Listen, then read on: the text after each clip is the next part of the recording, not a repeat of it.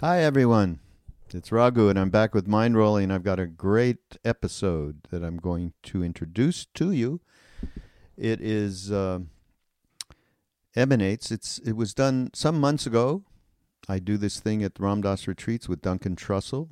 You all know Duncan, and Sharon Salzberg, who you know, of course, and David Nichtern. And I'm going to let you know a little bit about that live podcast that you're going to hear today. But first, I want to talk about a new book from Ram Dass called Cookbook for Awakening, and it's inspired by the Cookbook for a Sacred Life. Cookbook for a Sacred Life from Be Here Now. You know, Be Here Now, kind of our Bible. So the cookbook is comprised of some amazing topics from Ram Dass that were compiled by my son Noah from different talks that he went in and spent a lot of time listening to get the essential parts that would really enlighten us all around awareness and relationships and service and compassion and meditation. It's absolutely essential stuff from Ram Dass. And the beauty of it, though, it's kind of like a book zine. I don't know how else to describe it.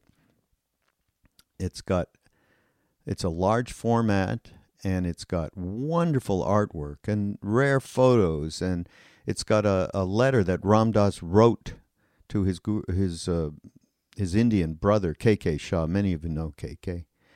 And from 1968. It's just an amazing thing to read at this point. What else? Oh, there's a beautiful, just in terms of talking about some of the different original artwork, there's a beautiful drawing that my good friend Roger Loft, he is an incredible artist, and he did this thing of Maharaji morphing into a Shiva lingam. Absolutely wonderful. So this is a beautiful gift, or just something great to have around on the coffee table, kind of, and share with people who come into the house. So it's a great gift. Gift for Christmas, gift for Hanukkah, gift for Kwanzaa, whatever it is. And just go to ramdass.org and go into the shop and pick it up. And it's cheap. I mean, I think it's $13 or something. It's beautifully done. Beautiful printing. Cookbook for Awakening. And now I want to talk about something that I'm doing. If you've been listening to the podcast, I think you know I've been in India with some good friends, including Krishna Das, and we did a podcast together a couple of weeks ago, and kind of retracing our steps in the north of India into the Himalayas, and where we were with Neem Karoli Baba, with Maharaji. And my wife decided to do a trip to India, a yatra into that area, following in Ram Dass's footsteps. And when I came back, thought, okay, I think I will join this so I can have a great time hanging out with Saraswati and hanging out with Devi Hale, who works with Saraswati. Is going to teach her incredible Tao Flow yoga. And Shama Chapin from Krishna Das's posse in New York is going to be doing kirtan. I'll do some with her. We'll do some hangout and chats around. And we're going to be going almost every day or every couple of days. This is about a 10-day retreat, 8 to 10 days. We're going to be going to Kenchi, where many of us first met Maharaji, and where Ram Dass met him nearby at another temple called Bhumyadhar. We're going to go there, and we're going to talk about the history of that and just some of the wonderful stories. K.K. Shah, who I mentioned before, he's going to be coming, and he's going to hang with us and talk about, his family history goes back to the late 1800s with these incredible siddhas that he met, and we're going to hear all those stories. So it's a wonderful opportunity, and many people have asked me in the past about, do you lead tours? And no, I don't lead tours. I don't even think I want to call this leading a tour, but I am going to be part of this yatra, and happy to do so. So go to nourishinglife.com/yatra, and you can get all the details. You can register, and if you need more information, you can get in touch with me at info@ramdas.org. I'll be happy to talk to you and fill you in. Okay? So that's March, mid-March next year, 2018. Himalayan Yoga Yatra. Okay? Oh, and it's in a beautiful ashram in this incredible Apple Valley. It's called Ramgarh, a half hour from Kenchi. I'd never been there before, and I went there this time that I was in India. So it'll be like blooming mid-March, blooming everywhere. The trees, the apple trees, the flowers, the food is great too. So there you go. Go get the cookbook for awakening. Check out the yatra, and now this is this great podcast with Duncan Trussell, Sharon Salzberg, and David Nichtern, and Duncan is just, when I watched this myself, I thought, wow, I'm so lucky to hang out with Duncan. And you can hear more of him. I'm sure you all know there's a Duncan Trussell Family Hour, but he's so honest and sweet, and he talked about, meeting me for the first time and how we started the whole Ram Dass podcast thing and the network, and, just his own journey of self-discovery. He's just a wonderful human being. He really is. And then Sharon comes and talks about the whole thing of the soul in Hinduism, and in Buddhism one would call it radiant mind. Sharon, the most wisest person that I knows is also talks about her new book, Real Love, and just in the context of the profound sense of connection, that we're not romantic love.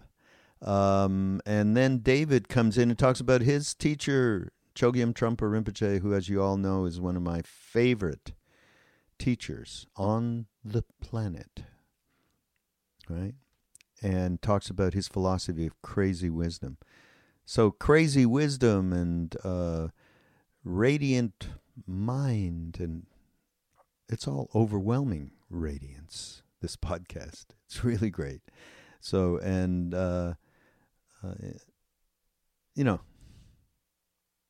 thanks for listening. That's all I can say. And you guys out there, please do subscribe on iTunes or Stitcher or wherever you listen to the podcast, aside from going to BeHereNowNetwork.com. Be nice to have this burgeoning, is that a word? Burgeoning podcast family. And anything, and I, by the way, I get amazing letters from people suggesting different people to talk to on the podcast. So keep doing that. And I've done it. Done some. It's been great for me to find like somebody I don't know to be able to share an hour with. It's really great. So thank you. Keep coming. Keep listening. Go to BeHereNowNetwork.com/mindrolling. And by the way, everything we're talking about will be up on the show notes on the page where this podcast shall live on Be Here Now Network. So, namaste. Welcome, everybody, to our fun Sunday afternoon after the deep space of the mala ceremony Duncan and I have been doing for a few years now. Right? And I don't think I have to say it again, but I will. It's just amazing. I am amazed at each retreat at how people have heard you on the podcast, Duncan Trussell Family Hour, and end up here. I mean, it's staggering, actually. And not only that, our little network, BeHereNowNetwork.com, which was inspired, and never mind inspired, he said, why aren't you doing podcast? You got to do a podcast. You just find a Ram Dass talk and you whatever you like, a wonderful excerpt, you talk about it, and you got a podcast. And so that Be Here Now network, which includes Sharon and Krishna Das and myself and Jack Cornfield and Joseph Goldstein and Lama Surya Das, on and on, it's now close to 500,000 downloads a month.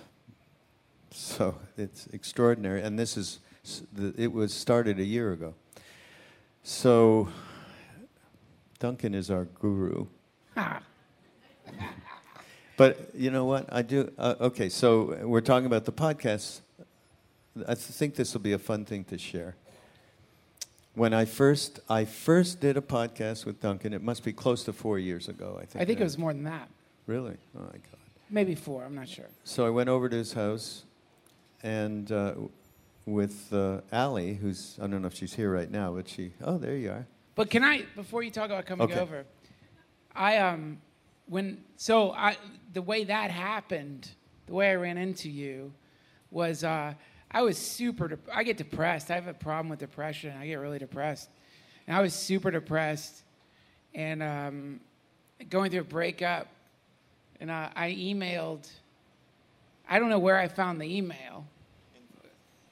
Info at ramdas.org. Yeah, I think I found it there. I don't know. And I emailed just shot in the dark because someone had told me, well, if you're feeling bad, offer service and you'll feel better.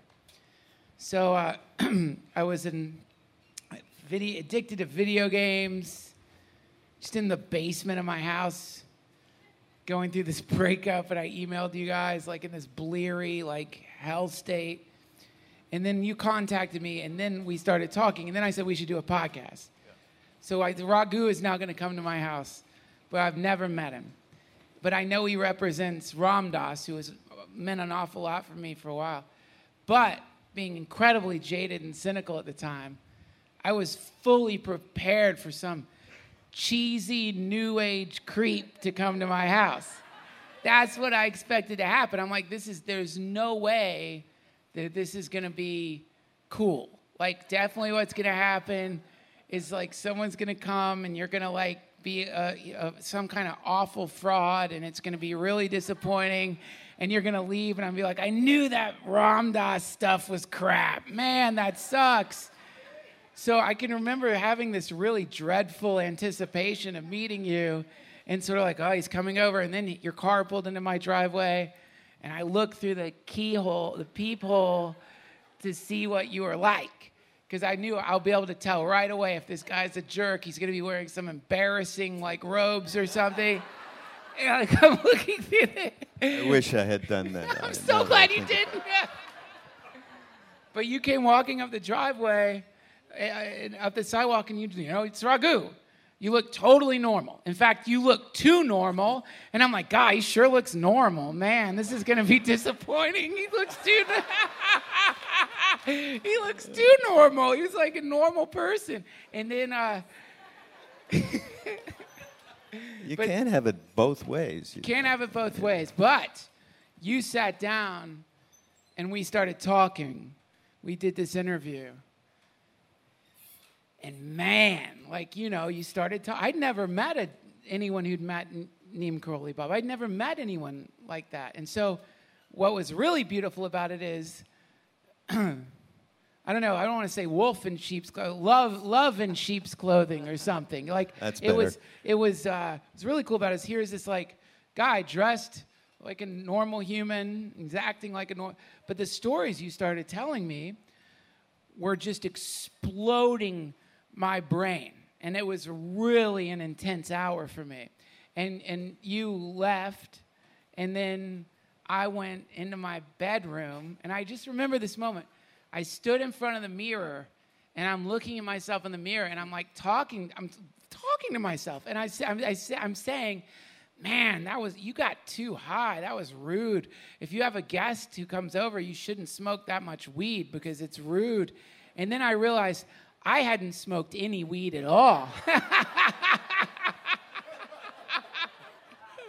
I was just high from getting the transmission or whatever it was. And that was the very first time I experienced what most of you probably felt during that mala ceremony, that whatever that thing is, that thing. That thing there, yes. Yeah. What they call.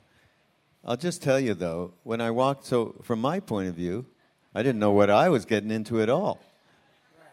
And I walked in the house, and there was a beautiful picture of Maharaji. Oh, yeah. Did you just put that there because you thought I'd be more comfortable? Yeah, right. No, like I was trying. What were you Better doing? put up the Maharaji picture. Oh, yeah, that's what I thought. Yeah. Take down the swimsuit model. Put up the Maharaji picture. Ragu's I coming thought over. that. Like people just have those laying around. Yeah. Actually, yeah, it was my neighbors. I was like, can I borrow your Maharaji picture? I got some devotee coming over. Yeah. I want to look cool. Got a whole stash of them.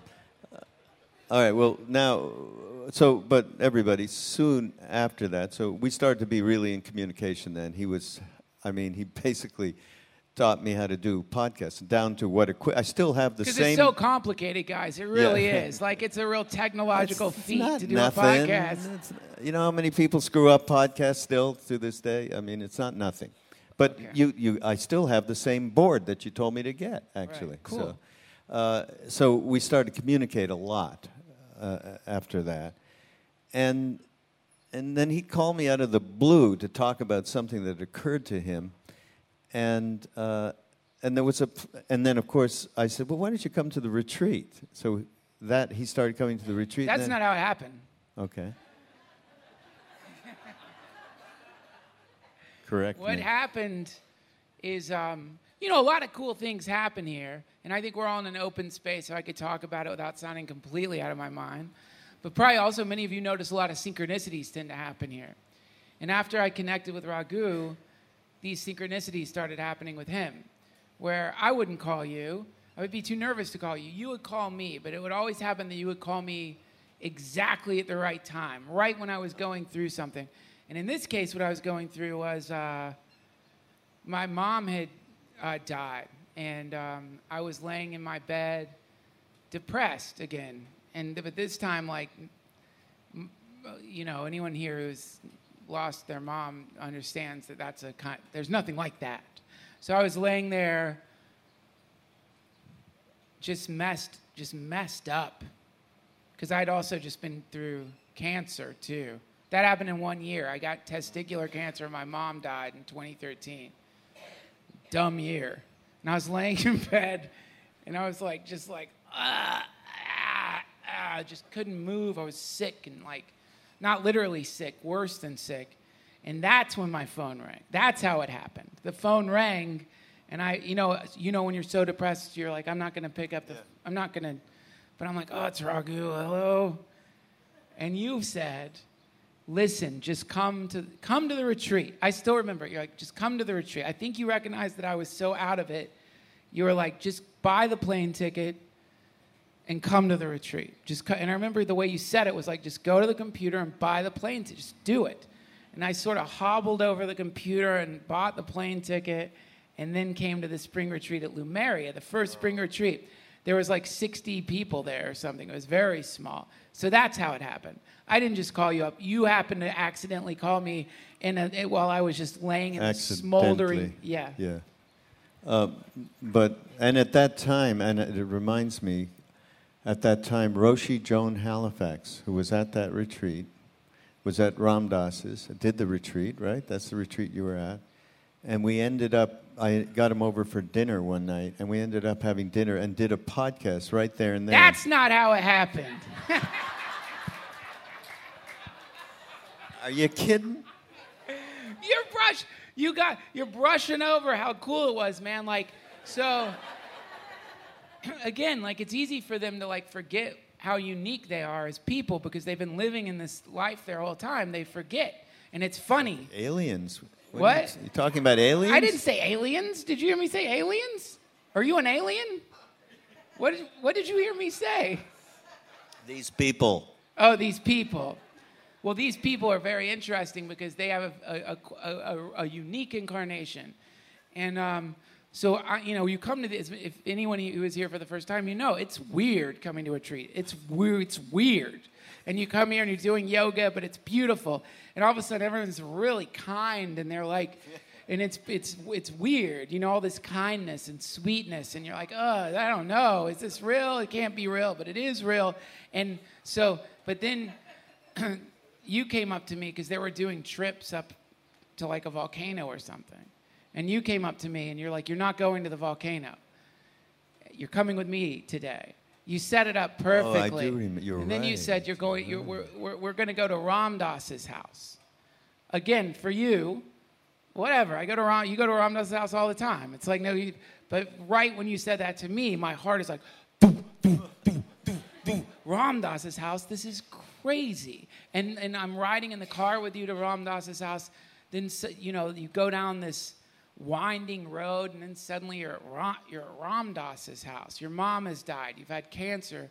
Now you're at Ram Dass's house. This is too much, It's like smoke is coming out the ears. And then now we're in the swimming pool. I'm in the swimming pool with Ram Dass, Roshi Joan Halifax, Azin Roshi and Ram Dass and Raghu. And the Roshi is carrying Ram Dass in her arms like a child, and he's laughing and she's laughing, and these are best friends. This is not, and you're just like, we're just throwing the ball around, and it's, it's normal. We're in Ram Dass's pool with a Zen Roshi carrying Ram Dass around. It totally happens every day. Like, yeah, this makes sense. And my eyes must have been bugging out of my head. Like, I'm just like, what? And then I remember, this is when Ram Dass taught me the entire thing. When I get to unfold this for the rest of my life, man, it's so cool. Because we're in his pool, and it's beautiful. And I'm feeling good, Damn it. Come on, I'm not going to cry up here. I'm feeling so good. I had one of my balls chopped off. My mom had died, and like, suddenly I'm feeling good. It's beautiful. And Ram Dass is like, he's in the pool, and I'm looking out, and I'm like, God, this is beautiful. And then he turns and looks at me, and he goes, and that was it. That was it. That's when he taught me what it is, and that was it. And I knew it too. Like when I knew there was nothing he could have said, no scripture he could have quoted, no story he could have told. That was the articulation of it. And even now, after all this, it's going to be fine, Duncan. And that was all in that sound. And that's an ancient sound. That might be one of the oldest sounds. That's maybe the oldest sound is, there's like very old sounds. The other sound is like, It's like the opposite. Yeah. So that's what happened. Yeah. It wasn't like, we went to Ram Dass's house and did a podcast, had a salad. Yeah. We did. But what I was trying to get to, you had the picture on your wall when I walked in the room. Yes. From that point to this point right now, a lot of stuff has gone on for you in terms of a relationship with this being. Yes. And that's kind of what I want to get at with you a little bit because, of course, I know a bunch of stuff, and there's kind of markers that have happened along the way so that it's gone beyond. Because in the beginning, you would say, it's through you guys and this scene and the open-heartedness of it and so on. But then something else also occurred that was more your personal connection to Maharaji. You want to talk about that a little? You mean the thing with the dogs? We'll start there. Well, it is cool. I really love the progression of this. It's really interesting. Like I can remember the first time I came to the retreat here. Everyone's dancing to the kirtan, And boy, I mean, really, like, oh, God, I was just so tight then. And, like, I'm walking because I had to walk past everyone dancing to sit down. And, like, somebody was like, aren't you going to dance? And I said something snarky. I was like, not in this lifetime. Like, really, like, I'm not going to dance. It's embarrassing. And so I sat down. And then I started thinking, like, why would you say that? Like, what kind of person says that? What kind of person doesn't want to dance? Who is this person saying he doesn't want to dance? That's ridiculous that you wouldn't want to dance. But then, I don't know, something does start melting the more you come to these things. And, one thing I really love about, okay, let's work backwards. Imagine, this is in the Bhagavad Gita when they talk about Krishna. The verse is, I am the intelligence of the intelligent and the life of all that lives. So I love that. There's a lot of other descriptions too, but I love that one in particular. I am the intelligence of the intelligent. And I love that because from there I can kind of think, okay, what's the smartest person I know like? And then from that, the way that person acts, I can start maybe imagining, well, what would that person act like if he was 10 times smarter than that? And then what would he act like if he was 100 times smarter? What would she act like if she was 1,000 times smarter? And from that, I can kind of play around with the idea of what Krishna must be like, right? And really, really intelligent people that I've met have a lot of qualities about them. They're funny. They're really funny. And they're playful. And they're benevolent.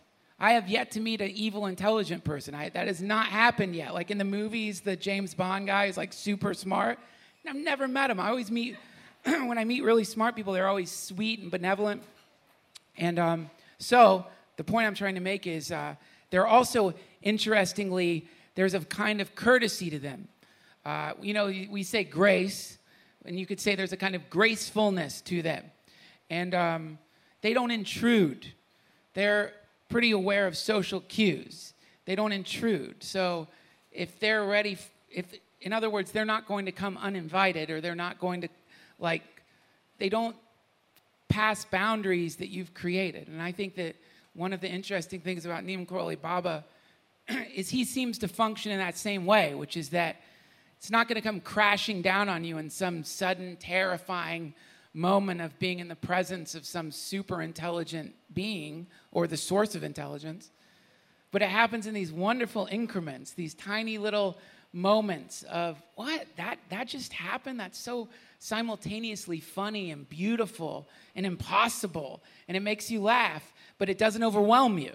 Because if it overwhelmed you, you could become manic. You could become a fanatic, or you could become crazy. So it's these very sweet little visits, I would call them, sweet little visits.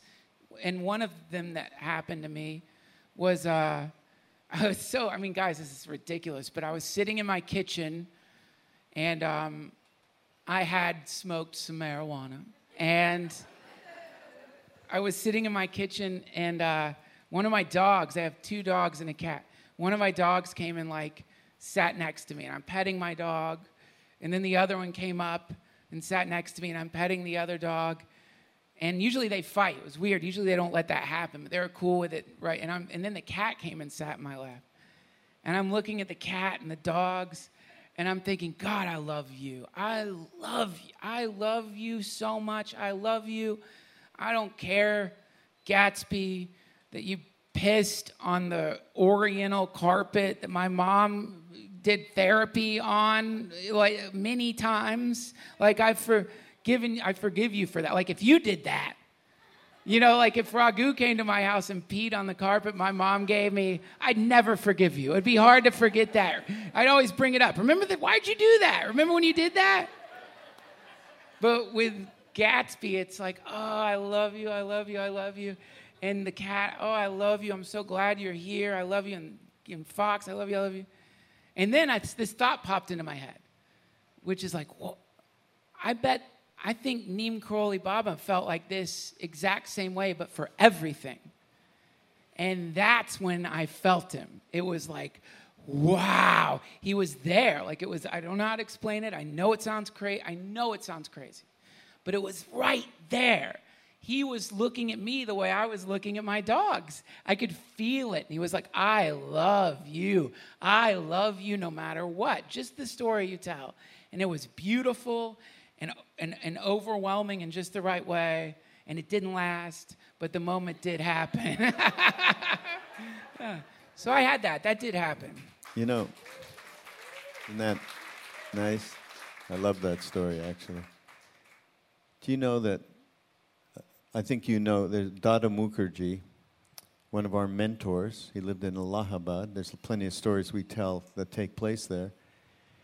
And he used to tell us many stories of dogs coming into that he would feed and so on and so forth. And Maharaji would comment on them, and he was always praising him about.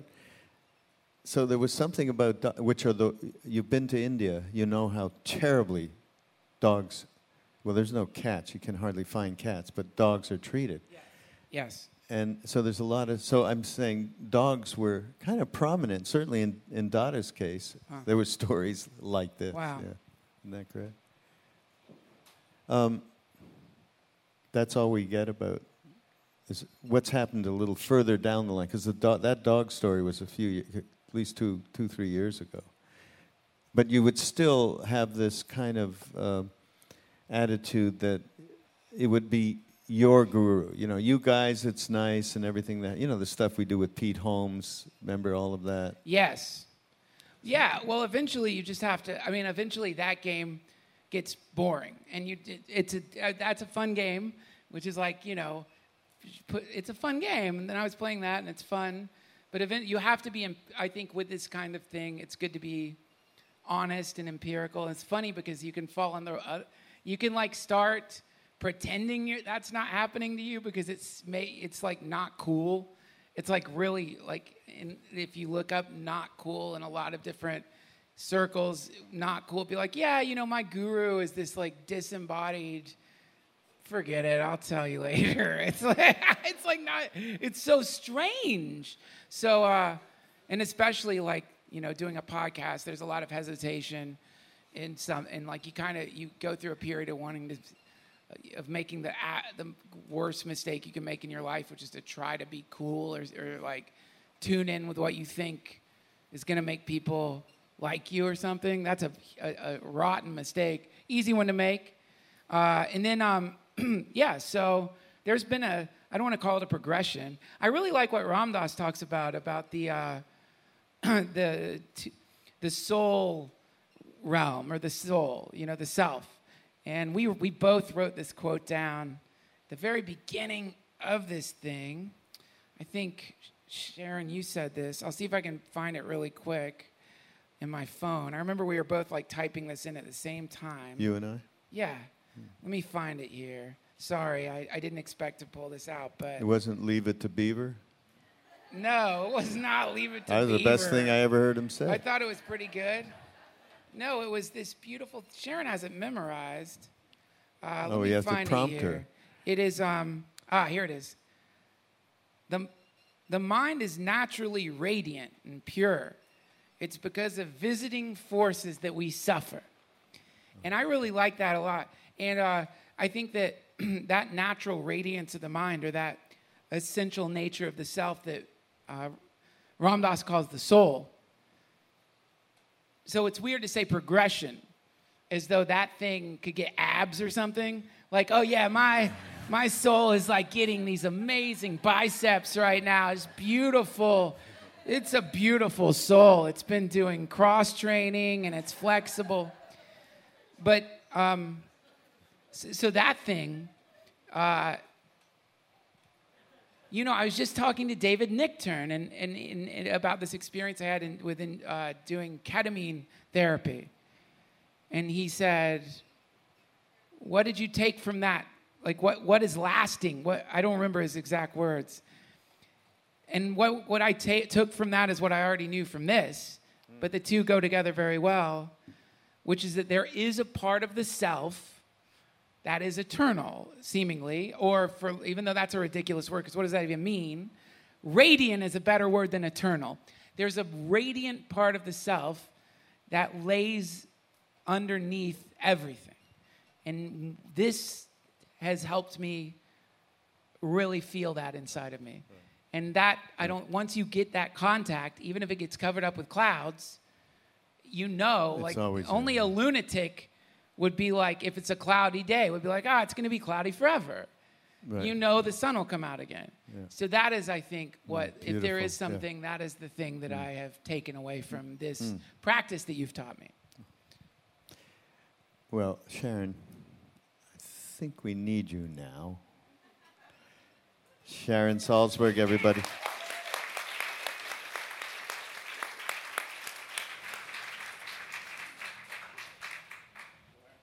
The Buddha said that.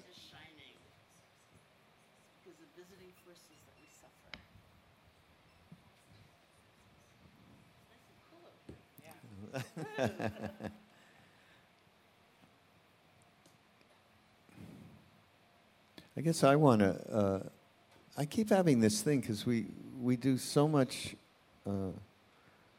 so many things together, from the Bhakti tradition and the Buddhist tradition, and you're talking about, Ram Dass was talking about soul, and you went and talked about, and you referred to it as radiant self eventually. There can't be. I mean, what is the deal? There cannot be two different things, right? So, this thing that radiant self is a good word, I think. Actually, I mean, for soul, but talk about that a little bit. What the hell are we talking about? I'm not sure. I mean, we got to straighten out soul and Buddha mind. That's what I want to try. That's probably been debated, but it's semantic, the word Brahma, is meaning God, right? In Hinduism, or Atman is that self that is reflective of that God part inside oneself. So I moved into a new sublet in New York City, and the doorman said to me, "My name is Atman. That's like Batman without the B." And I said, no, I know what it is. I lived in India for a really long time. I think it's just semantic. I wouldn't say, what is this thing? Because that also reifies it. Radiant mind is kind of good. Be interested to hear what David has to say, because it can imply more a process, something that's alive and flowing and moving, rather than like, I reached the basement, and now there's the package, the thing. Yeah. It's in process all the time. Yeah. I want to go back to the theme of the retreat a little bit, and just talk some of the things that we talked about that we didn't maybe elaborate enough, and especially in light of your book, Real Love, maybe you can talk a little bit about, I always talk to you about anger, because that's certainly one of the most difficult things, personally, that I have dealt with in my life. And I wonder, is there a way in which the development of, let's talk about what real love is first, and then is there a way that it can hold some of these difficult emotions in a way that really truly transforms them?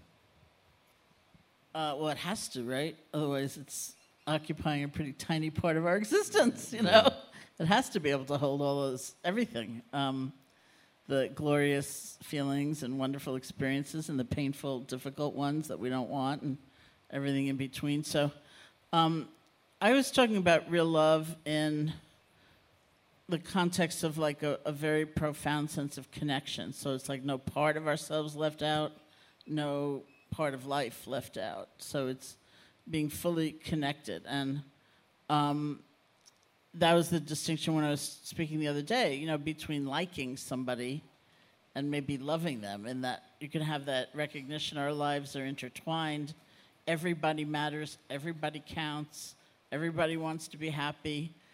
You're not coming home with me, I'm not giving you any more money, whatever it is, I'm not spending time with you, it's not safe, whatever discernment or intuition tells us, but in that heart space, there's inclusion rather than exclusion, rather than the kind of blockade, like, oh, well, you're other, you're beyond that, or this part of me is beyond that. And so I think, it's really helpful. I mean, this is very Buddhist, of course, but it's like you look at those emotions like anger, and really just say, okay, like I'm going to watch the anger movie. I'm going to accompany this space with interest, rather than my usual feeling of being appalled at myself or, frightened or whatever it is. Like I am just going to hang in here, and you just go right to the heart of what you're feeling. And so, in terms of the transformation, that element. They would say, like in Buddhist psychology, there's very positive things about anger. There's energy, right? There's a kind of assertion. There's a life force. It's not being passive. It's not being complacent. But it's also, there's a lot of destructive elements, clearly, to anger. They liken it in the Buddhist psychology to a forest fire, which burns up its own support. So it can destroy us, right, as the bear. It can kill us. And like a forest fire, it can burn really wild, and we might end up someplace very far from where we want to be. So the transformation of the state happens not from denying it or trying to pretend it's not there, but almost like capturing the energy without getting caught in the rest. Because, as I said the other day, it's like one of the characteristics of anger, states like anger or fear, is incredible tunnel vision. It's like, if you have a tendency toward anger or fear, you emerge from those times and you go, whoa, what was I thinking, Right. Like, that was, like, so narrow. That was so punishing. That was so awful. Like, that makes no sense, And the reactions, those are the killers at that point. No, I just saw, to go along with this, I was watching Locked Up Raw. Have you ever seen that show? No. Oh, it's great. It's like... you guys, you know what I'm talking about, Locked Up Raw, right? It's like people in prison, and they film their lives. And so there's this prisoner who's teaching meditation to the other prisoners. And you see him, and this was at this retreat. I'm like, oh, cool, look at that, a prisoner teaching meditation. It's like, you breathe in and breathe out, and he seemed to be doing a pretty good job. Then it cuts to him in his cell after having just beaten the heck out of somebody, and the guard is like, the narrator's like, I guess the meditation didn't work. and I was thinking, like, no, it worked. It's just he didn't hold on to it long enough, right? It's like, we'll see if it worked by how calm he is in his cell when he finds out that he's got to go to like solitary for 3 years. Yeah. But it didn't work because he was like, this is ridiculous. But I was thinking like how what you're talking about with anger in this particular practice is not so. I don't think you're saying this is going to get me to a place where I don't go into tunnel vision, but at least like it gives us a place after the tunnel vision where we can go back into the forest after it's been burnt down and start rebuilding. But that's so hard, Sharon, because you really hurt. I really hurt people when I'm angry. Yeah. And how do you fix that? Like even going to them and saying, oh, I had tunnel vision, you see. I just sort of fell out of my meditative state when I was throwing your clothes across the room. It was a state of tunnel vision. How do you, which has happened to me. How do you, it messes your life up, man. Totally. But how do you fix that? Like, how do you go back and fix that? How do you tell someone, I'm working on myself? Well, that is not, I would rather have that message. Like, I had tunnel vision, I was lost, I lost all perspective, I lost my mind, I'm sorry, rather than, you're an idiot. Like, that's a big improvement, right? That's revealing something about yourself, it's being vulnerable, it's being truthful, and it's, in effect, asking for forgiveness. So go for it, I would say that. And also, it's not so much that we get into the anger and then afterwards we can start rebuilding, but it's like I was saying the other day, we go in and out, and in and out, and in and out. Even in the midst of the conflagration, there are moments where we're saying, wait a minute, I don't want to go there, and then we get pulled in. Can we talk about that moment? Because that moment is, for me, something I've noticed there, which I find very unsettling, is you say pulled in. It's more like, oh no, I'm gonna stay angry, and which is what I was talking about the other day. The exact same thing, piling on. It's not piling on. I mean, do you know what I'm talking about, Sharon? Where it's like it's not as though the anger is a vacuum. Because you're kind of righteous. Yeah. Like, let's go for it. Let's attack. Yeah. This is exactly. I am right, and I am going to lay waste to your kingdom because you deserve it. What about that? What do you do about that? It's the same. I mean, there's only one thing to ever do, which is you could say it as loving awareness, or you could say it as mindfulness. But I think the way we remember more and more in the midst of that righteousness, which is a very, very intense state, is that we honestly let ourselves feel the consequences of having harmed somebody. You know, it's like that kind of sensitivity. The Buddha said also something very beautiful. He said, if you truly loved yourself, you'd never harm another. If you truly loved yourself, you'd never harm another.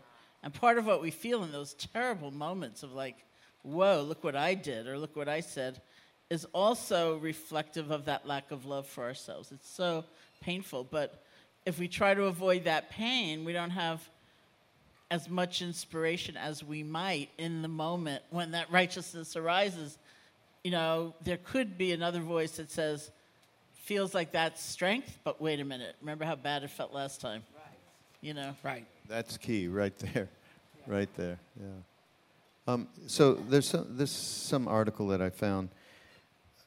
There's an interesting add-on to this issue that I picked up here. When someone insults us or does something unkind to us, an internal formation is created in our consciousness. If you don't know how to undo the internal knot and transform it, the knot will stay there for a long time. After a while, it's very difficult to transform. To undo the knots, we cannot ease the constriction of this crystallized formation. It actually has a Sanskrit word called samyojana, right? They actually developed a whole nomenclature around this crystallization of knots that form. Samyojana. Maybe it's who knows. So with the practice of meditation, we can undo these knots and experience transformation and healing, and that's what you're talking about. But here's the difficulty. Not all internal formations are unpleasant, right? They are also pleasant internal formations that can still make us suffer. When you taste, hear, or see something pleasant, then that pleasure can become a strong internal knot. When the object of your pleasure disappears, you miss it, and you begin searching for it. You spend a lot of time and energy trying to experience it again. If you drink alcohol, and you begin to binge watch television. I added that on in there. I don't binge watch TV anymore. You don't? No, I mean, what happened to the last thing we were up here? The last retreat I asked about. Yeah. What he's referring to is the last retreat. Because what I'd been doing was like drinking whiskey and watching, God, it's such a good show. See, I can't even remember it now, but like I'd like discovered what I thought was this delightful pleasure, which was I would pour whiskey for myself and sit down and watch Westworld. Yeah, that's it. Yeah, and it was right because because it's cowboys and they're always drinking whiskey. So it was like I'm a Westworld cowboy enjoying Westworld. But I asked a question and I really did mean it the last retreat because what I was doing is I was thinking, well, as long as I'm mindful while I consume this whiskey and watch Westworld, it's a practice. Like, this is my meditation. And so my question was, is that a practice?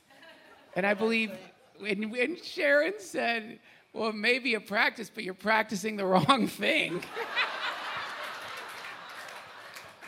was just thinking, I'm so glad you moved to New York. We can do this in person a lot. Yes, I hope so. You can just call me up and say, is it a practice?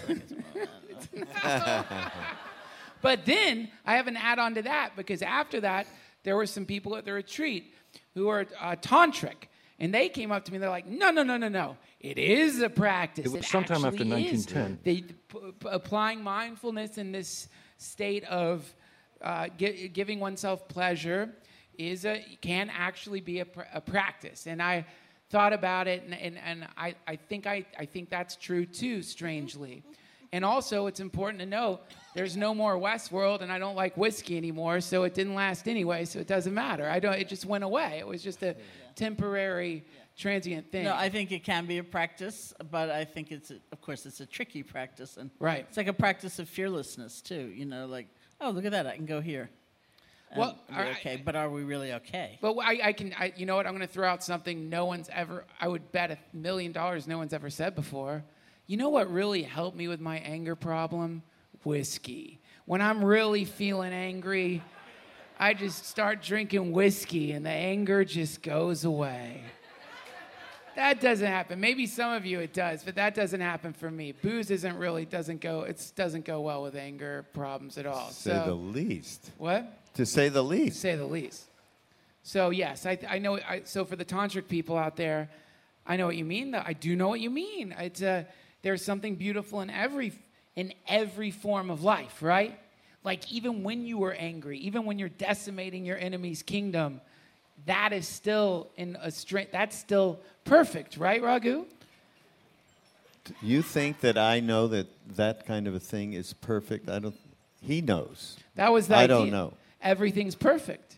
Yeah, but that was told to Ram Dass when he was trying to drive his Volkswagen bus to Bangladesh to save people. And Maharaj said, no, you don't need to go. Don't you realize, Ram Dass, it's all perfect? He said that to Ram Dass, being who he is, which is living in that perfection. And Ram Dass admits it today. He can't say that because he's not living in that perfection where we understand that.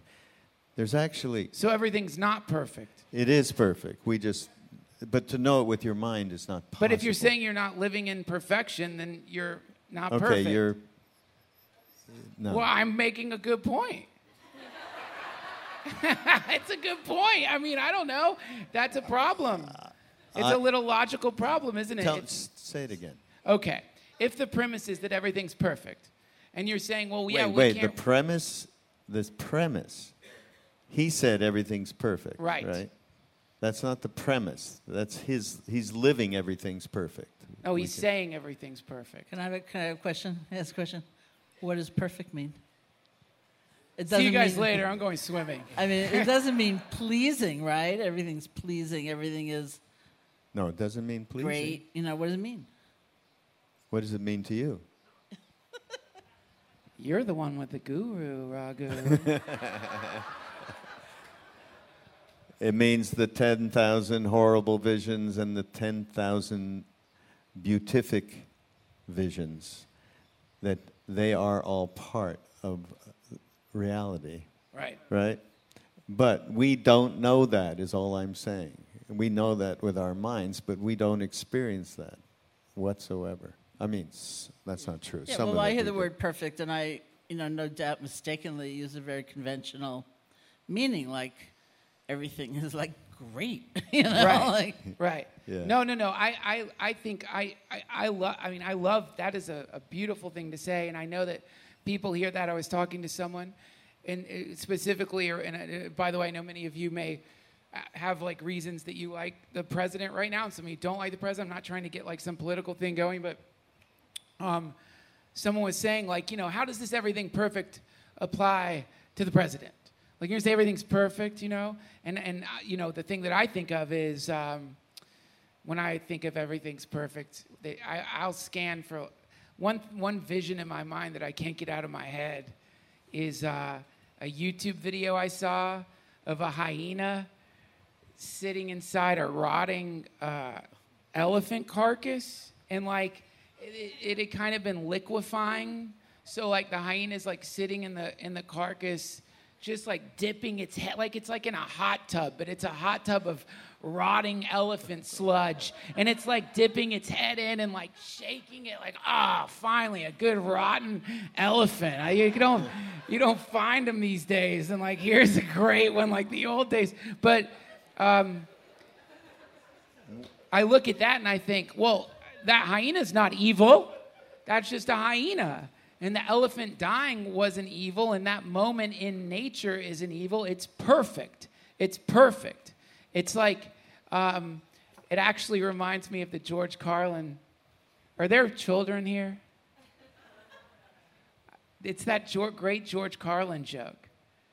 You know that you guys know the one I'm talking about, where he's talking about like environmentalism. He's like, the earth wants plastic. Maybe the earth wants plastic. That's why I made humans, because the earth wants plastic. But he says, the earth is ancient. The earth is fine. Don't worry, the earth is going to be fine. But humans are fucked. So sorry to curse in here. I'm so sorry. But the point is, that's perfect, too. That's perfect. How does this relate to the President Trump? What? How does it relate to President Trump, the hyena in the elephant sludge? Trump's the hyena. America's the elephant, obviously. Great. And it's perfect. Oh, my God. All right, we have to call for Mr. Nichtern to come up and help us out here. We need two teachers. Can we get a chair for David? You have to bring your own chair and microphone, I'm afraid. No, we wouldn't do that to him, for God's sake. What hosts, man. Great. Oh, my. Here comes a chair. Now, many of you may only know David, seeing him here as Krishnadas' guitar player, and by the way, he's produced a number of Krishnadas' records. David is a fantastic musician and a wonderful wise Buddhist teacher as well. He's a man of all. David Nichtern, everybody. Give him a big round of applause. He's awesome. I've done 2 podcasts with him. They're both really good. You're well, back. we can scoot. Maybe we can make it reach. You can use mine. All right. David Nichtern again, everybody. Let him hear it one more time. David Nichtern. Yes, thank you. Yeah. We need them. David is also a student of Trungpa Rinpoche. Student of Trungpa Rinpoche. If those of you who don't know Chogyam Trungpa Rinpoche, he would be worthy of Googling up. Clap if you've heard of Chogyam Trungpa. Oh, good. Good, okay. Chogyam, very quickly, I'm not going to keep yapping. One of my favorite Chogyam Trungpa, I don't know if you call it a quote. I had one of his books here, and I was reading it here during one of the retreats, and it was beautiful because, I don't know. What can happen at these kinds of retreats is you start thinking, because you can't articulate a thing, therefore it must be God or something. But in this, Chogyam Trungpa was saying, okay, so what happens is people say, I can't, it's not expressible. I don't know what it is. I can't say what it is, so therefore it must be miraculous. It must be divine.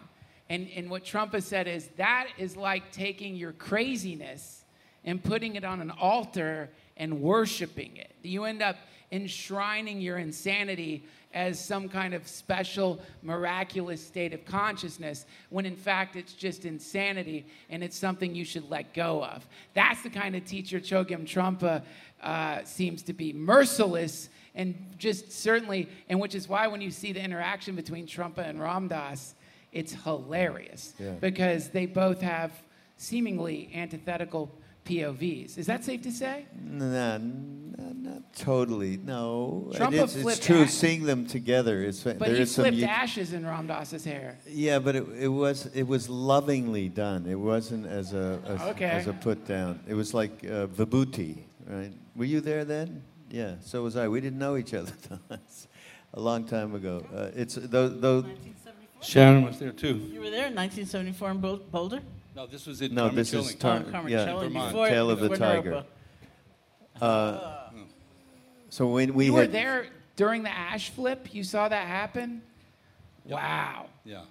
That we were was an there with incredible Ramdas. moment. What? We were with Ramdas. You were there too? Mm-hmm.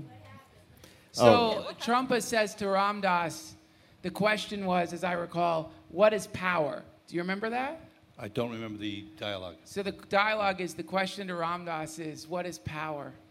And Related to Don Juan, that book. The clip okay, so Yeah. I didn't know that was the thing, but he Yeah. said, what is power? I guess he was talking about Carlos Castaneda. And I believe Ram Dass's response initially was, I'm not into the power. That's not. I'm the power of love. He said something like, I'm not really into power. And Trumpa's response was, please. Yeah. It was like, yeah, right. And it was then beautiful. Wasn't that his Yeah. response? I'm not Yes, exaggerating. no, it was, exactly. Yeah. And then he went on about responsibility, which was a fantastic part of this whole thing. If you can find it on ramdas.org in our library. We love Trumpa. And David has been, as I said, with us through the grace of coming along with Krishnadas' band. And but it's something that we certainly on the Be Here Now network, we've done a lot of different things about him, and I've done something with David on a podcast as well. Crazy Wisdom certainly is the primary. I'd say you could say primary. Could you talk about him a little bit from you, because you spent real time with him And Sharon married my son. Not literally, but I officiated at the so- wedding. Yeah, that could be taken the wrong way. But I would have welcomed you into the family if it had Thank been. you so much. We would have had to get a different priest, though. That was. So, what was the question? Just talk about Trump, because we just brought him okay, up, and he's just in the air a little bit. Yeah. But put the mic Contextualize. close to your mouth. 'Cause Yeah, we can't okay, hear you. we'll contextualize. This whole group of people, and this is what's so interesting about it, we were connecting with each other 40 or 50 years ago. KD was floating in and out there, but I didn't know any of you then. No. The meeting ground was Naropa Institute. Have any of you heard of Naropa in Boulder, Colorado? So that might be a great little dot on the map to put in. Naropa was Trungpa Rinpoche's vision for starting a kind of open-ended Buddhist university in the West. It didn't exist at all. And he kind of, as he did with a lot of things, visualized and then actualized all kinds of situations to bring Buddhism into the West. So I think it's fair to say he was the seminal Tibetan Buddhist teacher to bring Tibetan Buddhism to the West, and many others came, of course, afterwards.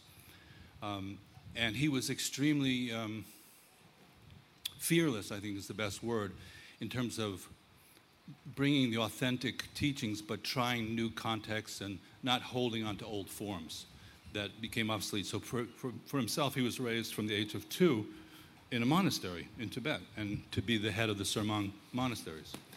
But when he came to the West, I think he quicker than most people realized we're not in Kansas anymore, and he saw it. So he disrobed, he married an English woman, and moved to the United States.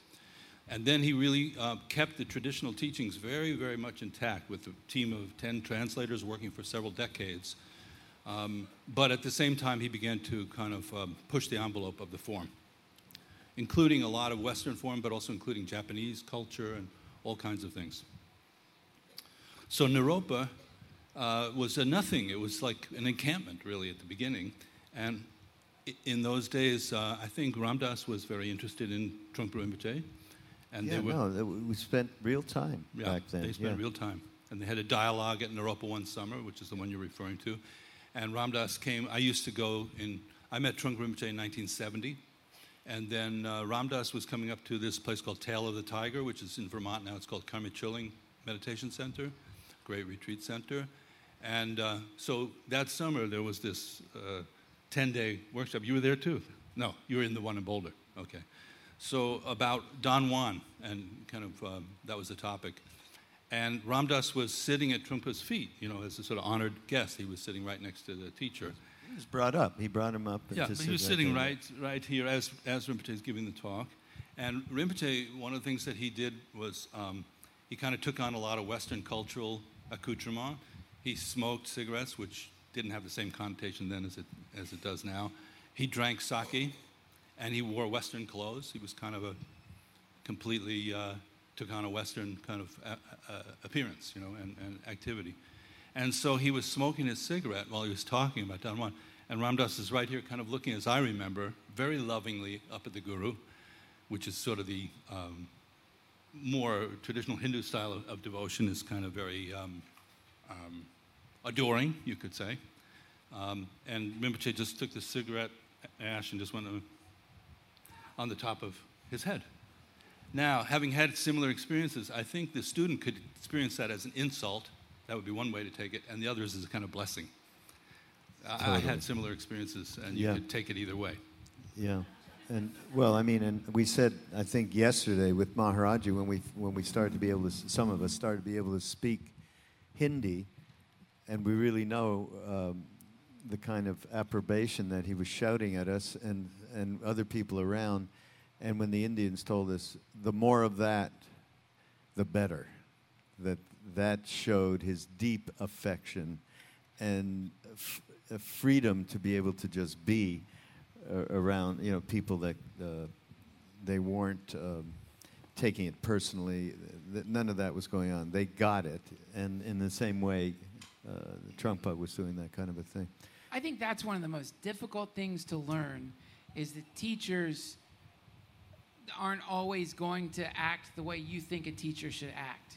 And when they start moving outside this little keyhole of behavior that you think a teacher should have, it really can turn a lot of people off or scare people off or make people worried. But how can you tell the difference between a Neem Karoli Baba or a Chogyam Trungpa and maybe somebody who really is acting inappropriate as a teacher? Because I think a lot of people get nervous about being taken in by somebody who isn't cool. When is it abusive and when is it enlightenment? And how can we tell the difference so we can protect ourselves if we do happen to come into contact with other teachers maybe than the ones we meet here? You want to take a shot, Tim? Oh, you start, and I'll go with you. So just first thought, best thought was a big Trungpa saying. First thought, best thought. Like get your mind clean, and then some kind of spontaneous insight usually comes out straight. If you start to work it too much, you lose the thread. So my first thought was, before you asked that question, was a true blessing is also an insult to the ego. If you think about it. So you can't just make everybody feel good all the time. That's not really the job of a guru, actually, to booster. So there is a kind of destructive aspect or dismantling aspect, but it's not based on that teacher blowing themselves up even more and becoming kind of more puffed up, and the whole thing begins to feel toxic, where the teacher's really puffy and the students are really scrambling and nobody else has any kind of intelligence or any kind of insight. And that we got warned about that from minute one. Be as sharp as possible. And we actually come from somewhat different Buddhist traditions, but I would say that as part of that kind of warning is certainly in the Thai, Burmese, Theravadan tradition is the recommendation that you always be able to ask questions. You have to always be able to question, otherwise you're stuck in someone else's vision of what's true. One of my early teachers, this man named Munindra, that many of us studied with, said to me once, the Buddha's enlightenment solved the Buddha's problem, now you solve yours. Right. And so if you found yourself in a situation where questioning was forbidden and you had to simply be devoted in a way where you could never express your doubt or your uncertainty, they'd say, basically, get out of there, That's interesting. Just the what you just said about what the Buddha, what Munindra's quote, where Maharaji quoted as well. Same thing. I've done everything. I leave the mind to you. This creates, by the way, Raghu, and everybody, a triangle situation between Sharon and myself and your Sangha, because your Sangha is a tantric Sangha. In other words, the idea of devotion and bhakti is extremely strong. And in Tantra, Buddhist Tantra, the idea of devotion and surrender is a peak kind of aspect of it. In the Theravadan tradition, it's not. In the classic grounded Buddhist tradition, really the teacher is simply a preceptor and is saying, you should think about this, you should think about that, and you're kind of on your own. So what I have in common with you guys is a certain level of kind of, yes, sir, I'm going to surrender my personal take on this to the Guru. And what I have in common with Sharon is we should take a look at this more carefully. Can you imagine putting those two together? Yeah. We had it, though we did have it put together by him, by the fact that we were sent to Buddhist. That's where we met Sharon, right? In the Vipassana course in Bodh Gaya. And also many different lamas. I mean, he used to talk about lamas. For instance, Kalu Rinpoche, I remember. And in my own case, he told me I was going to see Kalu Rinpoche before I even knew who Kalu Rinpoche was and have his darshan, and he gave me this whole teaching. I mean, it was all... So there was a tremendous connection for us with Buddhism. And then, this famous story that Krishnadas had a bad knee, and he was in a lot of pain, and we weren't supposed to go see Maharaj. He was in Vrindavan, and he said, help me out. You got to take me there. I need help. I can't stand this anymore. And we went over to the temple, and they did let us in, and Maharaji was there, and he's limping over. I'm holding on to him. I sat down with him. And he then got up, just a few words of hello, and then he got up with an Indian man, and he walked around the courtyard, and then he started limping, Maharaji. And Krishnadas said to me, oh, God, I guess he's taking this on, my God, something like that. And he came back, and he told them to put this special salve on it, he'd be fine, and so on and so forth.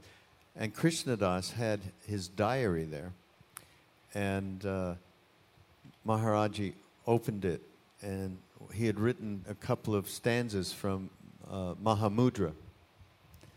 And he had the guy read it to him, and Maharaji went, Teek, right. And then flipped the page, and there was a picture that Krishnadas had put of Maharaji in there, and he said to us, who's that? And we were going, very funny, ha, yeah, funny. You? He goes, Nay, Buddha. So there was a lot of identification for us. So in terms of, yes, the bhakti tradition, but also we did, look what we're doing right now. Look what's happening. And it's every retreat that wisdom of the Buddha is being combined with our bhakti tradition in a way that I think that's why we called our app the Heart Mind app, okay? Can we apply some of this to what happened at the mala ceremony? Because one of the things that David has done for me, it's amazing.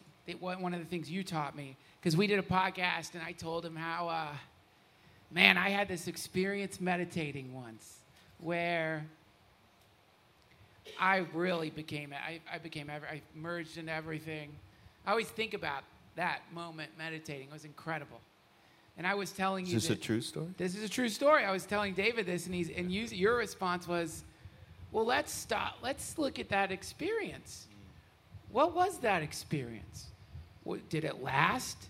And then you said, can it be broken up? Can you break it into pieces and look at it? And then the more that you walked me through this process, the more I realized, that experience was nothing. That was just nothing. Like it was really, I had it, and then I just labeled it as a heightened state. And then all my other times I would meditate, I was comparing it to that moment, and all the other times stunk. And you made me realize I was trapped in this heightened state. So I would love for all of you to help me understand what is it during, one of the things many people report when they sit in front of Ram Dass, when they do the mala ceremony, is a kind of radiance or a feeling of being overwhelmed by some kind of energetic field. People start crying, they don't know why. There's a real feeling of intoxication that happens. It is potent and remarkable. Can you comment on what that is? What is that? What is that experience? Do you have a word for it? Is there some scientific explanation, some metaphysical explanation? What is it? Oh, certainly you. Okay, well, Why do you say that? so first of all, I wanted to let you know that the advice I was giving you was actually from the entertainment business. Really? Yeah, what have you done for me lately is what it really is. Oh, Okay. interesting. Yeah, Okay, so- that's cool. Yeah, you had a hit, but so what? You know what I mean? Cool. So we want to hear the new demos, you know? Yeah, yeah. Okay. So the word comes to my mind, and everybody can say or no, but adhisthana is the word. I think adhisthana.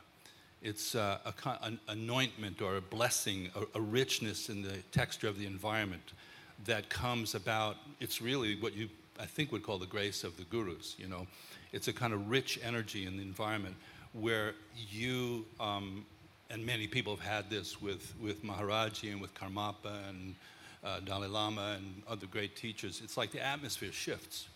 And when Pete and I talked about this on his podcast, I called it 220 as opposed to 110. It shifts to a kind of higher voltage. And there's not as much conceptual mind there. There's not as much obstacle there. It's very spontaneous. It's laced with what's called tendril or auspicious coincidences happening. Things. What is that called? Tendril is really the word. Tendrel, auspicious coincidence. Like tendril? Oh, No, it's a Tibetan word. tendril. Okay. Like, you know, when we gather like this, it's called magnetizing coincidence. You create, like what Ramdas said earlier, you create the right atmosphere and energy, and things come together, and things are brought to fruition, and things ripen. And obstacles come up too, so that's why it's not just, you know, like, oh, I just was happy the whole 5 days. I bet some of you had some rough times this week, right? Or faced some demons, for example, or whatever. So that's what I would call it. I think, you know, I wouldn't even call it intoxication. I think those states can be intoxicating, but that's its own problem. You know, I think they're, you know, maybe we'd call them bliss or rapture. Or I love what David just said, you know, every bit of it, you know, is like, it is like a heightened state. And glory be, look at what we're capable of. We're capable of so much more than our ordinary life of, you know, defining the ultimate happiness as, I don't know, drinking whiskey and binge watching something. I forget what it was. Westworld. You know, you know, like, look at that. You know, and like, wow, who would have known? It's extraordinarily opening and inspiring, but we can also get attached. And that is always a problem because you can't hold on to anything. And it also becomes a sort of, it becomes the standard by which we tend to judge everything else, as though nothing else is good enough. And maybe something's really painful but extremely important, and ultimately maybe even more liberating than that beautiful state, you know, although the beautiful state is what helps us go on, you know. And so there are just issues, you know, when we think an experience of some kind is the goal. I also think that there's an element that happens here around trust as a result of the mala ceremony. As you've seen me running around, I'm thinking about all kinds of different things. Actually, I spent half the time in the toilet trying to get Mike was getting the guy to fix the toilet, and I was involved with that, you know. This is what my mala ceremony was. It wasn't really great.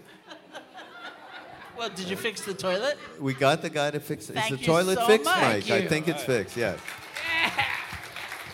And aren't we grateful? Yes. And then if it wasn't that, it was telling people, don't move over that line. And then, of course, Ramdas was saying, stop telling that to people, okay?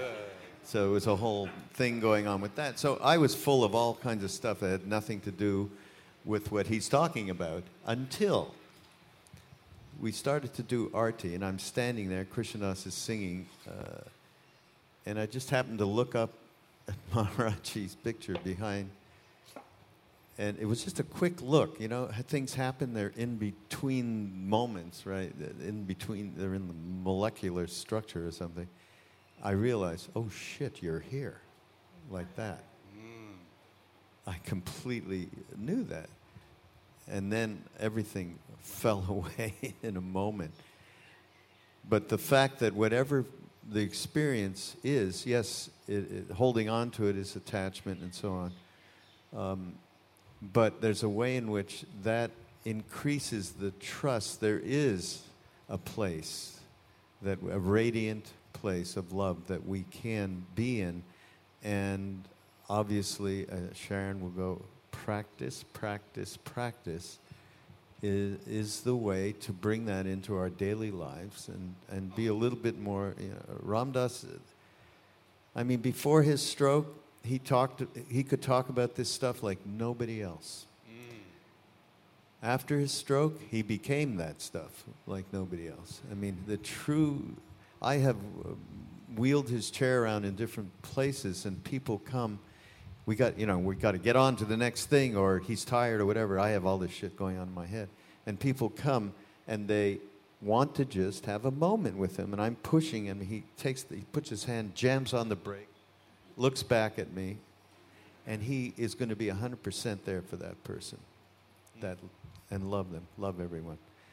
So those moments, they're building blocks, absolutely.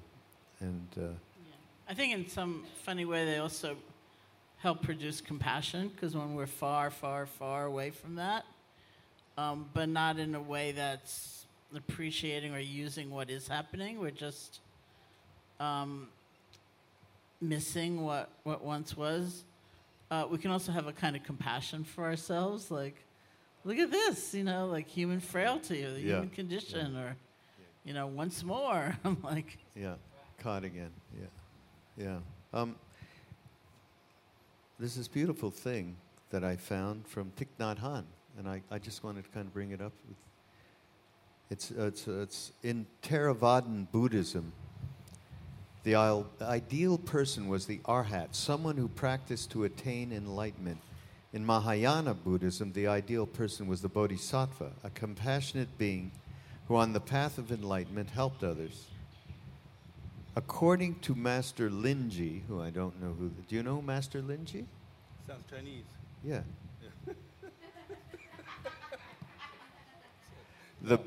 So this is the whole thing around what they call the businessless person. The businessless person is someone who doesn't run after enlightenment or grasp at anything, even if that thing is the Buddha. This person has simply stopped. She or he is no longer caught by anything, even theories or teachings. The businessless person is the true person inside of each of us. Is that great? How do you spell his name? Linji. Linji. Mm-hmm. Yeah. It's a very Chinese Zen kind of flavor to it. Yeah. Yeah. Taoist a little bit too. Yeah, but the businessless. Yeah, I call it without agenda. Without agenda. Like you have a lot of agenda you just described, and Ram Dass has a different agenda, which is connecting heart level. But you're serving each other. Yeah. What you do is Rinpoche had people like you. They were called kusung. Kusung? Kusung. Huh. It's like the attendant of the guru. Huh. Very important, because otherwise none of this kind of situational logic can happen, So it's part of it's an integral part of it. It's a very high role, actually. Thank you. This businessless thing from a more mundane place. The best podcasts are the one where you don't have any agenda at all. And when you, once I didn't mean that. I'm glad you did. You brought that. That came up. You don't have an agenda. But I can remember one of the most terrifying podcasts I ever did.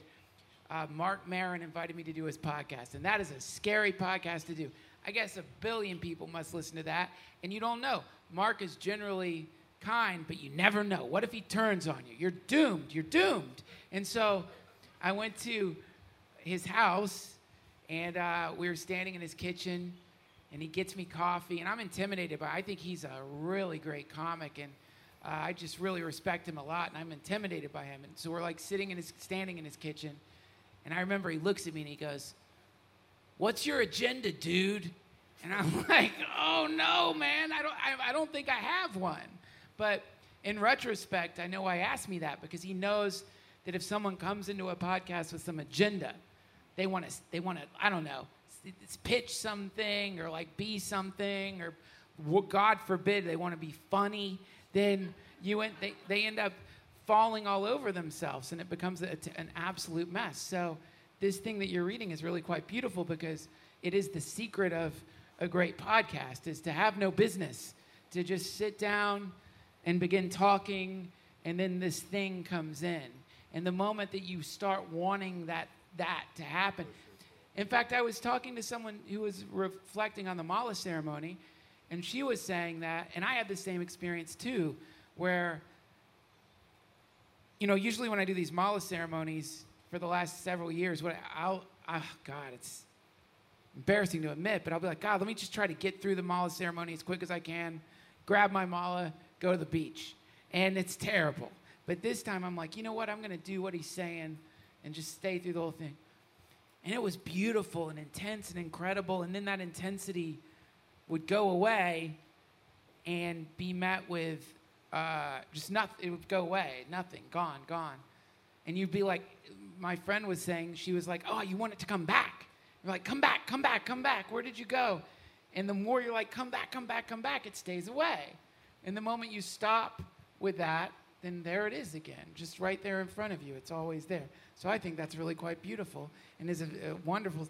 Also, with sex. Like, when you're having sex with an agenda?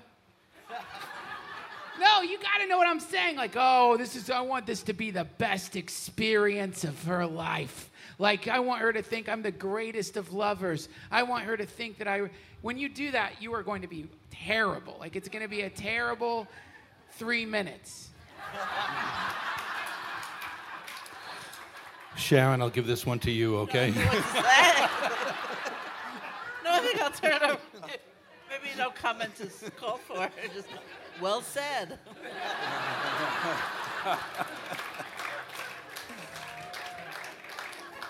do you say that? In Burmese, you say sadhu. It's like amen. I don't know how you say it in Sanskrit. I mean, it's a good analogy, though, for everything, that little... here, the person who has nothing to do is sovereign of herself. She doesn't need to put on airs or leave any trace behind. The true person is an active participant, engaged in her environment while remaining unoppressed by it.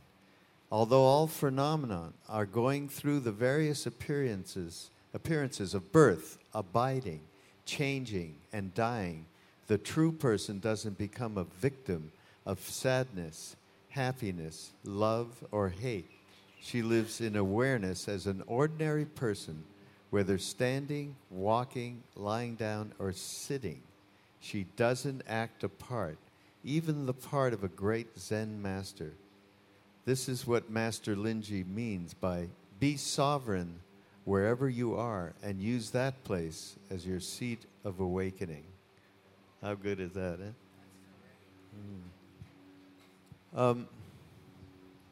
We're getting kind of close to the end. I don't know if there's anyone. There's somebody who wants to ask a question? You don't know, but it could be. Because somebody has mentioned, Lily mentioned to me, that there's somebody who wanted to ask Sharon something in particular. So if we... It wasn't me in particular. She approached me. The question wasn't directed necessarily toward me. The question was first presented. If you don't want to answer, she really wanted you don't to have to. David. But I need to hear... No, I'm joking. I need to hear the question. But anybody have a question? Mike's got a mic. Or Josh has a mic. No, Josh has a Josh and Mike has a Mike.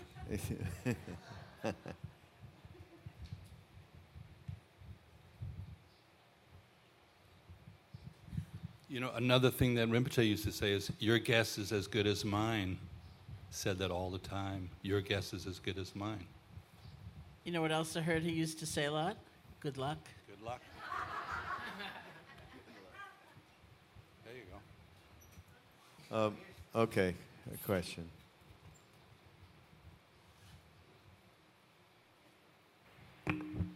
Hi. So this is a question I studied on my own. I didn't have a teacher, so I've read a ton of stuff. I read a lot of Buddhism, and now I've taken this veer off into the Hindu worlds, and there's so many lineages and families, but my original thought, or what I thought I had learned before, was, you know, your karma had an impact on your next birth. And I thought, oh my God, I could never be a Buddhist. I'll come back as a slug. Someone will step on me in 2 seconds, because that's what I will have earned, you know, in the next lifetime. Nope, can't be a Buddhist. And then somehow in reading about with Ram Dass's lectures, or somewhere along the line, I learned that we actually choose our next incarnation, or we have a role in what our next lifetime is. Like, I choose this parent, and I just read so much stuff, and it's completely uncontrolled and edited. So maybe I'm even, this isn't even in a respected lineage. So, can you speak to that? I don't know what thought, philosophy, system, paradigm that belongs to, but I really like the idea that if reincarnation is something, that we do have a part in where we choose to go. Like, I'll pick that parent, or I'll pick this situation, or if I'm Jesus, I'll say, I'm going to go with those violent asshole Romans and try to, sacrifice myself for humanity. So that's my simple question. I don't have an answer, but I've always found that to be one of the most absurd systems that has been. I want that to be true, but I just think, like, really, like, at some point I'm like, ooh, can you make it so that when I'm in my 30s I'll get this, like, bald spot? Let's do that one. That'll be great. Let's do that. I want that. I want a little pointy weasel nose. Can you, like, make me have a raspy lesbian voice so when I call down, can you make it so when I call down to front desks, I'm always called ma'am? Can you do that?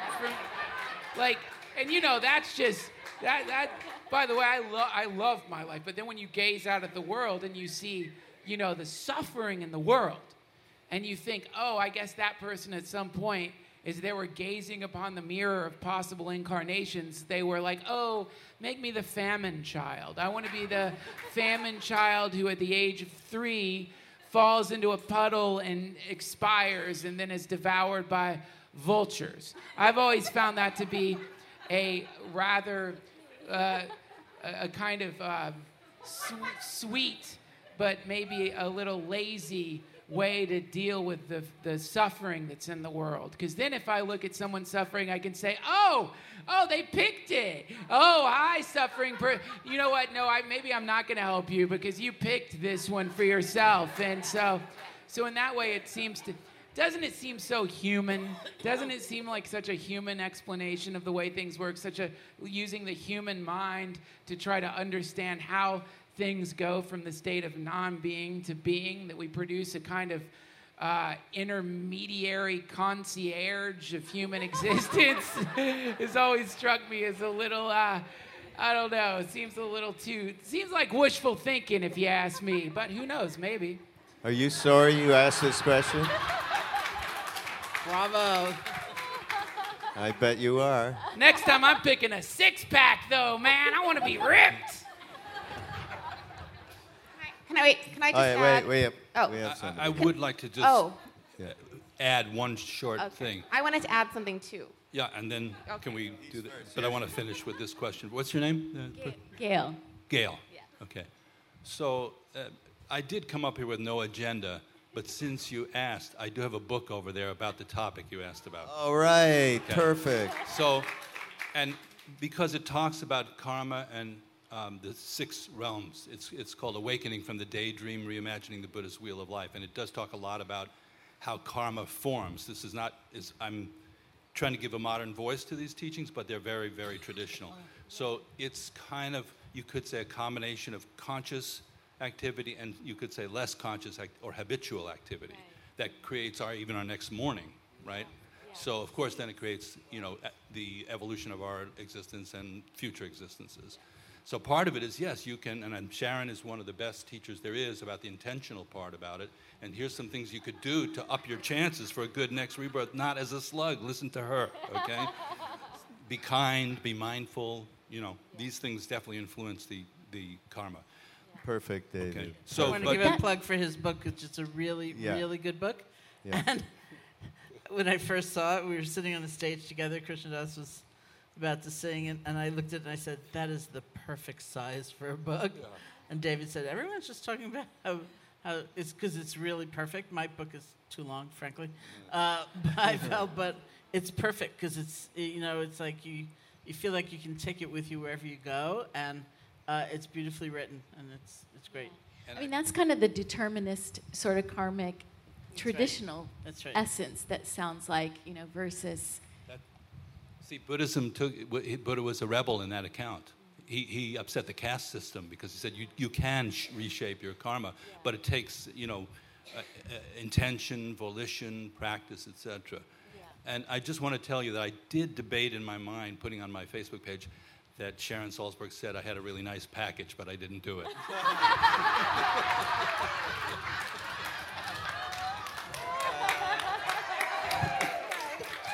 Now that's real love. That's real. Okay. Did I blurb that book? Let me redo it. Go ahead. The last thing that Raghu read sparked a question for me because I'm thinking about this concept of awareness that isn't attached to anything, including love. So my question is, what's the difference between pure awareness and loving awareness, and is there one? I'll just, representing Ram Dass right now, I think that there cannot be pure awareness without love, he would say. And I think they're synonymous, loving awareness and pure awareness. And not being attached to love in this particular thing, that kind of love that's in exchange has subject-object. That's what I believe. What do the Buddhists have to say about that? Yeah, I mean, the first thing, in true Buddhist fashion, I'd ask you a question, which is like, what do you mean by love? Because if love is the ordinary meaning, very conventional meaning of an exchange or liking or romance or whatever, then of course it's different. But if it's like, develop a mind so filled with love it resembles space, which cannot be painted, cannot be marred, cannot be ruined, then it seems to be the same. So, but it's awfully hard. It's very hard. I felt like I was really up against that again and again, trying to find the words to describe what I was trying to say, because it would so often fall back into, like when I first told a publisher I wanted to write this book, their comment was, well, the love market is really saturated. So what they meant was that the how to find a relationship market is really saturated. And how to fix your relationship market is really saturated. Not this kind of love, We'll see. But It's such a great question, really. So, Katie and I have we usually have topics that come up, and the hang this week is we started off with, there's kind of fundamental obstacle to awareness. There's considered two in Buddhism. One is primitive beliefs about reality, it's called. One of them is nihilism, where you sort of are emptying out the thing and making a solid case for the emptiness of it. And the other is eternalism, where you're making a solid case for the somethingness of it. So the kind of awareness doesn't land on either of those two sides of the coin. The coin lands on the end, and then you have a kind of non-biased view. Then the other one is conflicting emotions, kleshas, which we all know how that, you've been talking about that, how that can block you from seeing things clearly. So He's been calling me the nihilist this week. You may have noticed. He introduced me 2 nights ago as the nihilist. I said he should introduce me as the nihilist, formerly known as Nuji. You know, and I'm calling him the eternalist, you see. Because there's a dance, a play between, you know, he and I energetically in that area. And we both understand the other side. But so if you see yourself getting caught up with either of those, you could release, and you will find yourself in a naturally wakeful and a naturally loving space, without a doubt. Can I just say something very quick to address that? Well, I got to do a podcast once with Roshi Joan Halifax and Raghu, and they have this same eternalist, nihilist argument going on. It's a really funny argument, and honestly, like when I hear you guys talk, I fall on the nihilist side a little bit. There's something about I think it's so cool, and so. But I also love Maharaji. But I can remember leaving Roshi's room, and what's her assistant's name? You know, she has that wonderful Noah. So she's there with Noah, and I don't. You know, when you see like this playfulness that you're seeing that these people have, it's so playful and in the moment, awesome.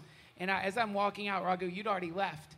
And like I turned around to them. I'm like, you know, I think everything's nothing too. And then Noah, they like Roshi laughs. It's like, yeah. And then Noah like leans from behind her and goes, "It's also not nothing." It's really cool. It's both at the same time. Yeah, absolutely. We have to stop. I'm just being told by Mike. We're at the end of the session. So thank you, everybody, and thank you, guys. Thank you, Duncan, Sharon, and Thank David. you. Nichtern.